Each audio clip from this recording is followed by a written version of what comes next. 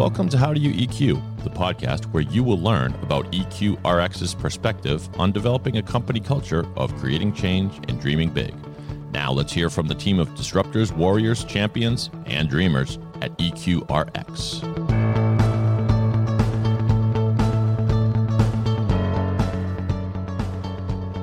Hello, listeners, and welcome to How Do You EQ? I'm excited to welcome back our return listeners, and for those of you checking us out for the first time, How Do You EQ is a podcast where industry disruptors and change makers share their experiences about building, growing, and cultivating really innovative companies that start with a people-first approach. I'm your host, Sue Hager. I'm Chief Communications Officer here at EQRX. And over the course of this podcast, we'll be talking with people who are really thoughtful culture builders, and we'll gain some important perspectives from big thinkers in the world of work. And specifically for EQRX, we believe our people-first approach will deliver really tangible benefits for people across the globe who need access to affordable and high-quality medicines. I am so excited to introduce our guest for this episode, and it's Edie Stringfellow. Edie is the Director of Diversity and Inclusion for MassBio. And for those of you listening who might not be familiar with MassBio, they're a Massachusetts-based organization that supports and represents its life sciences member organizations, of which EQRX is one. So there, Edie is responsible for driving strategy and managing the day-to-day implementation of MassBio's ongoing initiative to improve diversity and inclusion throughout the life sciences industry. So in EQRX parlance, if you've been following along with us over time, Edie is a warrior. She is a person who is ready to fight for equality, and she knows what it takes to get the job done. Daunting a task as that may be, she never strays from her mission. Edie is an invaluable resource within the life sciences community all across New England and even on a national stage for all who share the goal of advancing an inclusive workplace environment. I know our listeners will walk away from this podcast probably with some actionable insights that they might be able to employ in their own organizations, even beyond the life sciences community, right? This is really applicable to organizations of all stripes. So before we get started, Edie, I was wondering, would you mind sharing your personal story with us about how you got involved in life sciences?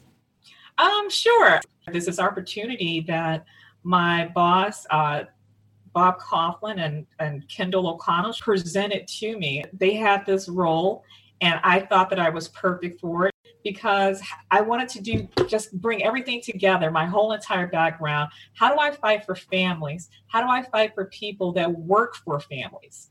And how do we go about doing this? Again, I'm just trying to figure it out all along the way.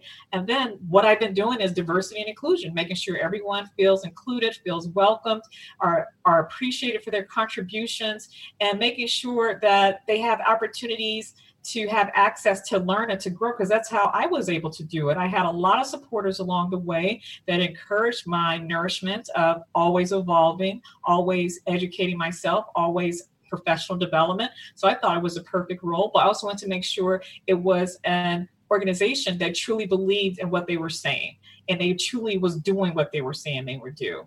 And that was extremely important to me, and that's how I became a part of MassBio. So I'm very fortunate to work with you and 1,300 other organizations that are compelled to fight for patients every day, come up with therapies, diagnostics, everything that can somehow improve the quality of life for billions around the world. I'm very fortunate to what I do, the industry that I work in, and be able to put on everyone's radar that the way that we're going to get more therapies to market is when we have more ideas. Mm-hmm. And from more ideas come different perspectives, different views, different experiences, different educational backgrounds, different social economic backgrounds, different genders, orientation, race, religion, ethnicity. That's how we're going to drive innovation. And that's how we're going to get more medical solutions to the patient community faster. Well, Edie, I have to agree with Bob. I think you are perfect for this role. And so I'd wonder if we could just start with you providing us with your assessment. Like, where does the life sciences industry stand today? in terms of equality, diversity, and inclusion? Well, just looking at the numbers, not good. There you go. And the reason I say that, let's just jump right That's into the headline. it, Yeah. is because of there's good with this story. There is optimism, but let's also be honest at the same time that we need to be more reflective of the patient population and decision-making and funding roles. And right now we're not.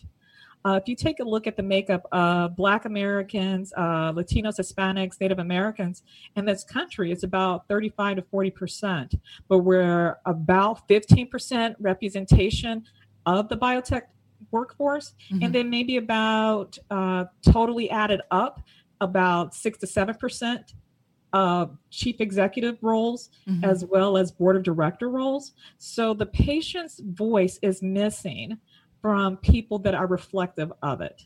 We have underrepresentation of people that can provide very valuable market insight from those communities, but they're being shut out. Until we get to the point where we can share power and empower, we're going to struggle. Right now, due to current events and what's taking place in our society, the civil unrest, police brutality, the exposure of the fault lines and the horrible impact of a broken healthcare system. And then almost at the point where I don't want to say it's broken, it was designed to do what it was supposed to do. It wasn't set up to take care of people from marginalized and under-resourced communities. It was set up to take care of those who had access and opportunity. So if we truly say that we're here for the patient population and the patient community, then we have to change how we've been doing business. And equity, diversity, and inclusion, when people think about that, they tend to think it mostly applies to just the workforce. And it does. You have to have people at every different level and stage for them to be considered. Because when you hinder careers, you're hindering science. And that's what it boils down to. So how do we address it as an industry? Acknowledge the racism and the systemic inequities that have taken place in our corporations and in our workplaces that got us to this point. The fact that people are very comfortable with only working with people that look like them, that come from the same schools, same backgrounds, the same towns, played on the same sports. So to me, we like to say that we have talent wars. I honestly think that we have clone wars. And until we acknowledge the issues that we have in our industry, again, it's going to be a struggle.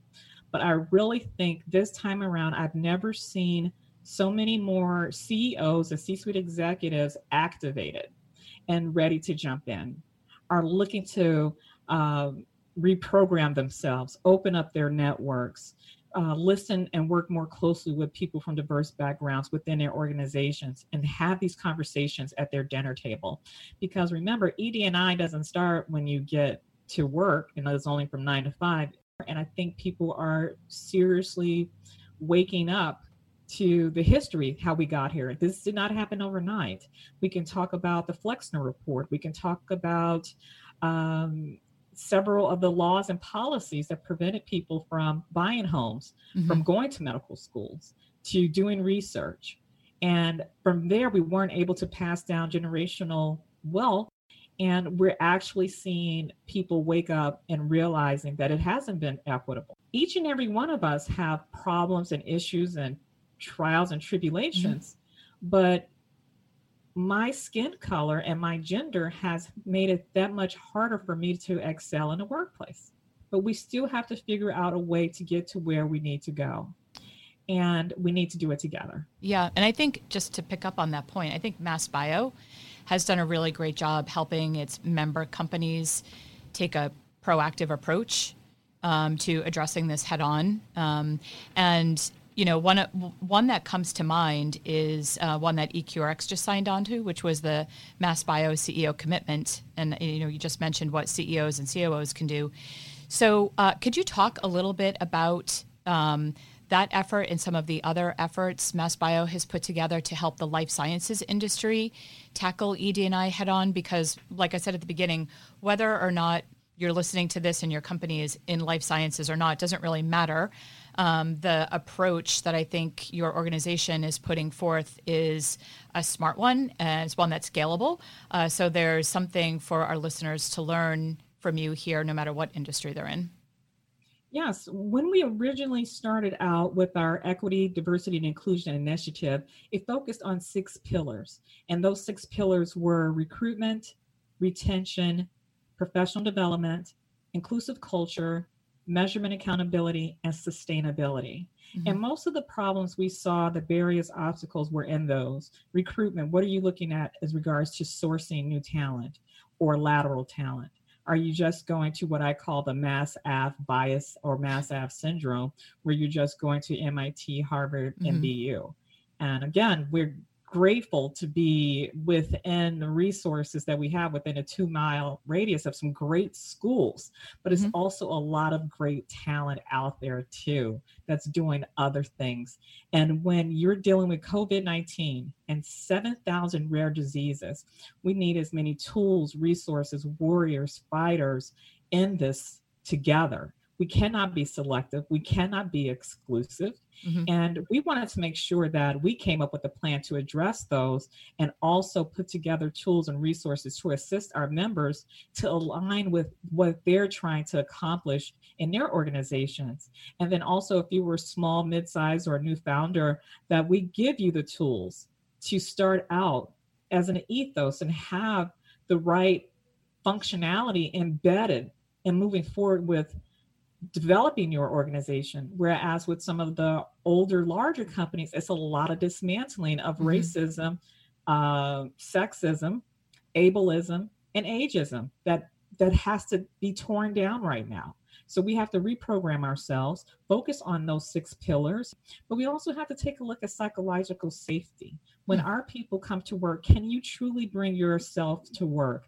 Can you actually contribute at this optimal level? Or do you feel as if you can't speak up, you'll be ridiculed or humiliated? Do you feel as if you can't offer contributions where you think you can because, again, you feel you won't be taken seriously? And then also, if we were to challenge the status quo, we put our name, reputation, and possibly our jobs on the line. So we have to take a look at those 6 pillars, what type of psychological safety we have within our organizations, and how do we go about doing that? We first start out by educating ourselves about the companies, the organizations, their hiring practices, taking a look at their diversity dashboards and their scorecards, seeing where people are from diverse backgrounds and where they are within those organizations, taking a look at structure, taking a look at pay audits. So several things that we can look to benchmark and gauge where a company has started. And then we build scorecards to track over time. And that is education. And from there, we diagnose what the problems are. What are your barriers and obstacles that fall within those 6 pillars? So once we educate, diagnose, then we have to design a plan.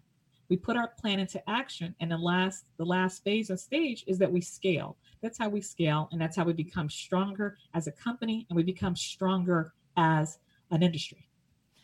That's really awesome to hear. I know it takes a lot of commitment from an organization, from the top down, bottom up, right, to put some of these practices that you just mentioned in place. And I wonder, at EQRX, this is something that the whole ED&I initiative is something that's just woven into the fabric of our culture.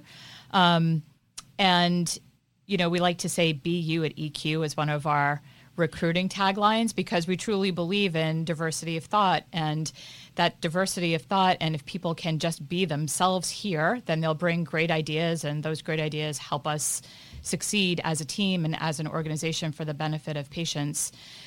How hard is it for companies to go back and retrofit this into the fabric of their culture? It's been hard. It's been a struggle, but it took us 400 years to get to this point. And we don't expect change overnight. We don't want our members to experience D&I fatigue. We don't want them to feel overwhelmed by trying to do so much at once. So that's the reason we did expand our initiative to build in other aspects. We very much in tune to what happened with the healthcare disparities that were caused by systemic equities in our society. And who are we to say that we're a leading industry working on some of the most complicated problems in the world health-wise, and we can do more to support people from marginalized and under-resourced communities? So we expanded our ED&I initiative to include also supporting community-based organizations. And the value proposition for doing that was making sure that we're planting a seed early on about STEM and going into the communities, talking about what the things we do. A lot of students are not familiar with biotech, biopharma, pharma, life sciences. So we want to talk about the opportunities that are there, and then also talk about future roles. We need to talk about computational chemistry. We need to talk about data informatics. Second way is we're going to add more healthcare education through our opportunities and building and supporting community-based organizations. And third, it's something that's extremely important in our industry, as you know, is diversifying clinical trials. And we need to build a relationship with these communities.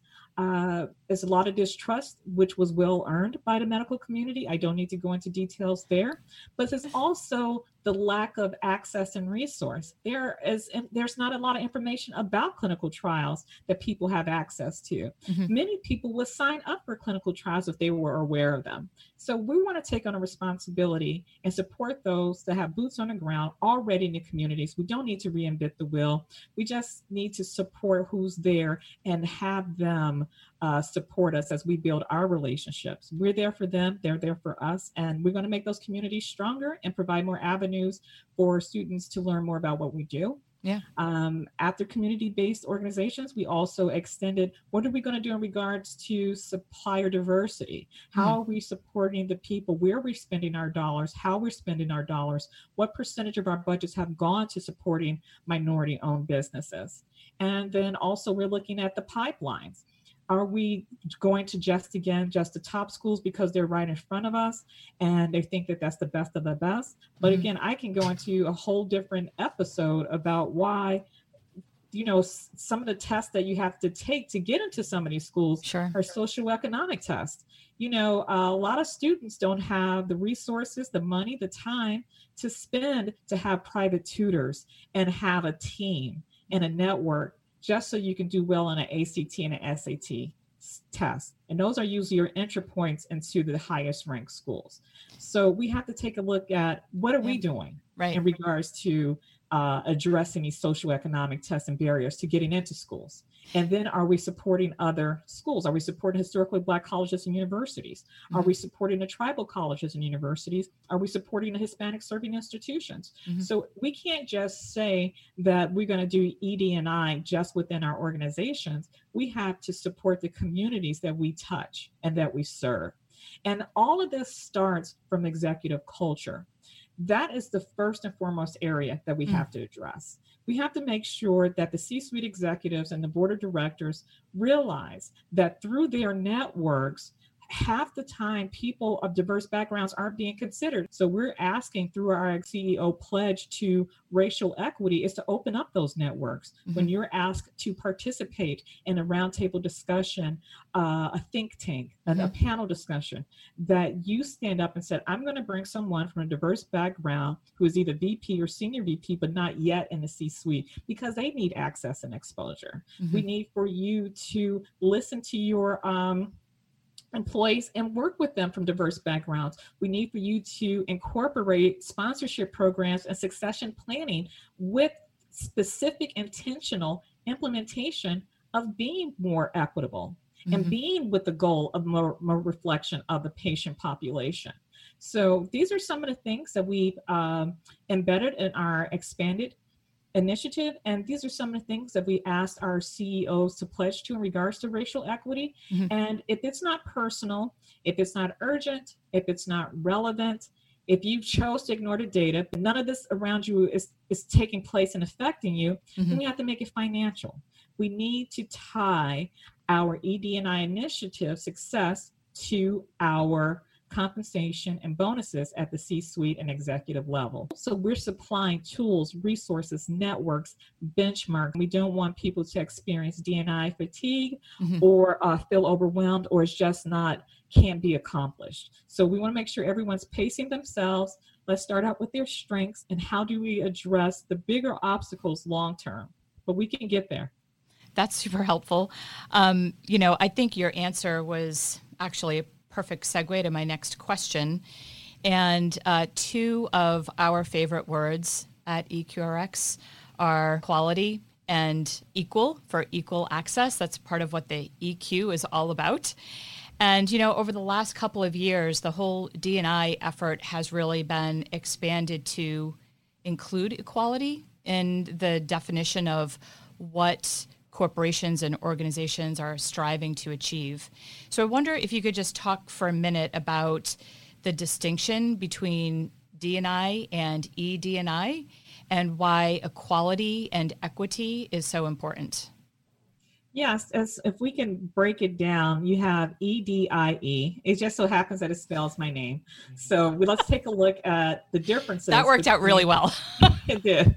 I tell people my name used to be Mary, but to really support the cause, I changed my name to Edie. No, it's actually Edie. Take a look at equality. Equality assumes that we all start off with the same level field. You and I came from the same background. You and I went to the same schools. You and I have the same number of years of experience, and that you and I are accelerating and growing at the same rate. That is not happening, but that's what equality implies. Diversity is just that. It's the sheer numbers. What's the percentage of people that work for your company from different backgrounds or different representations? Inclusion comes with your policies.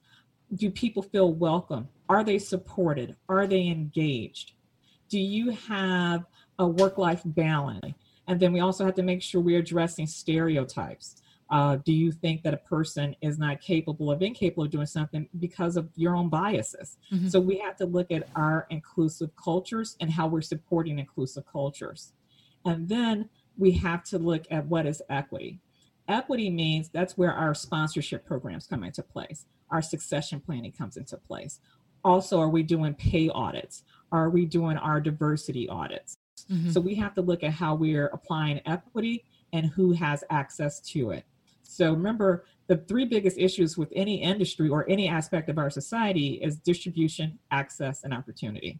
So we have to make sure that we're distributing opportunities fairly, and then providing people with the tools and resources they need to be successful in their roles and to grow. And then we have to make sure that they have access and opportunity to apply that, because when they're successful, the organizations are successful.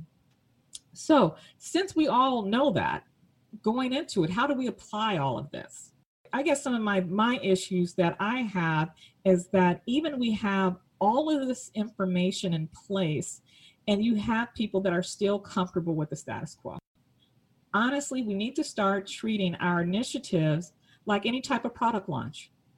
If anyone is invested in a product launch, they want it to do well.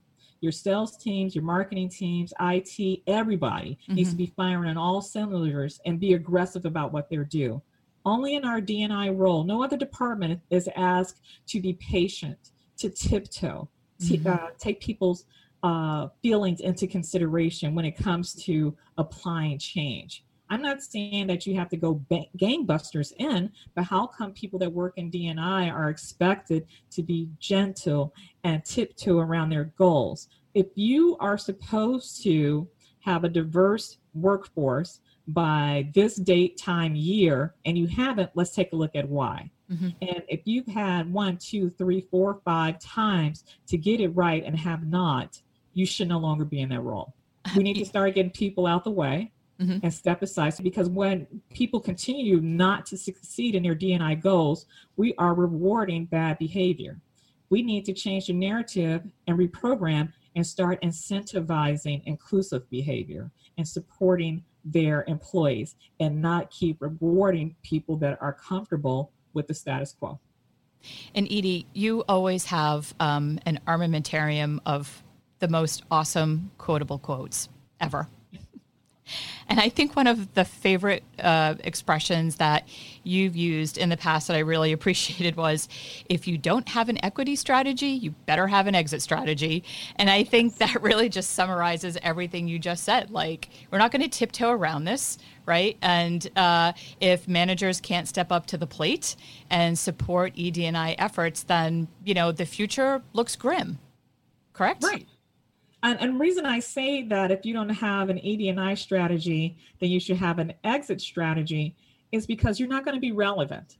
Mm-hmm. Your talent is going to go where they feel welcomed and feel supported. Just like when you signed the CEO pledge, mm-hmm. you have no idea how many calls I got from people that said, why did my CEO sign this? Or why is it my company listed? And mm-hmm. I said, we can't force the CEOs to sign this. This is no obligation. This is just something we're trying to do as an industry to strengthen mm-hmm. it and to be better serve the patient population and our employees that serve the patient population. But what it has turned into is a recruiting tool. Mm-hmm. Companies that are not listed are hearing from their employees, why aren't you listed? And they're looking at the companies that are. After they look at that page, the next page they're going to look at are those career pages of the companies that are listed. So you have to decide if you still want to be relevant 5 to 10 years from now, because remember, the people are going to go to organizations where they can contribute and grow. They are taking the innovation and intellectual capital with them, and the funding and financing is going to follow them. So you have provided our listeners with a ton of great advice today. And I'm wondering, what's the best advice you ever received?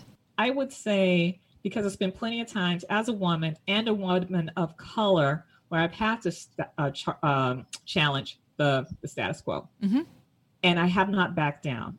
And I realized that I was always told to keep going, because no matter what, they're going to still think and feel the same way about you. Mm-hmm. And the times that I did not stand up for myself, stand up for what was being done to me, and not standing up for people around me, I internalized it. And it ate me up inside I can't even tell you about the destructive the self-damage that it does when you don't know your worth. And then what makes it worse is when you do know your worth, but you don't show that. Mm-hmm. So know your worth, stand by it, and keep moving and keep going. That's awesome advice. Don't let anything stop you. I'm so glad you kept going, Edie. Me too. And it's a long way to go. I'm not going to stop from here. I love working with the CEOs that assured me that they are not woke in a moment. Mm-hmm. They've signed this pledge knowing it could take 2 to 5 years. Mm-hmm. They're dedicated. Their teams are dedicated. They're having a town hall discussions. They're making sure that their teams are aligned with the goals of the pledge. And I'm here to support them with achieving that. If you're looking for new places to recruit and to source, we have relationships with the women of color in pharma, mm-hmm. Color Biotech, Latinos in Bio, American Indian Science and Engineering Society. So it's so many different sources that people weren't tapping into, either because they weren't aware or they were just too lazy to do so. Mm-hmm. So the days of complacency and the days of allowing things to happen on your watch, the days of being quiet on a sideline or in the middle are over.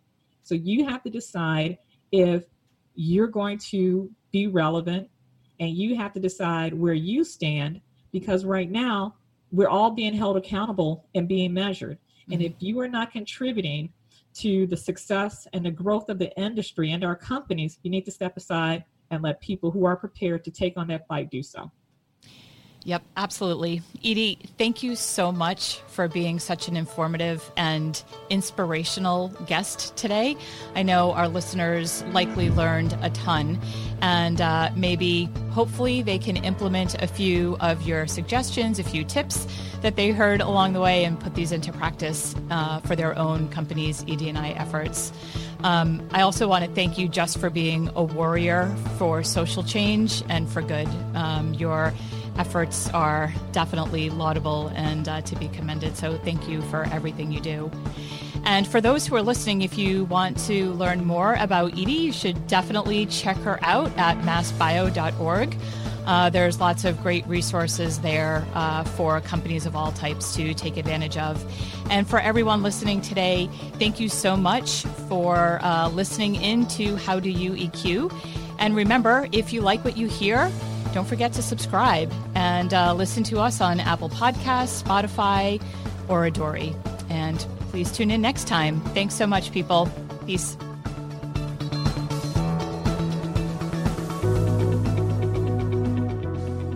Does this sound like a mission you can get behind? Check out our open positions at eqrx.com/careers.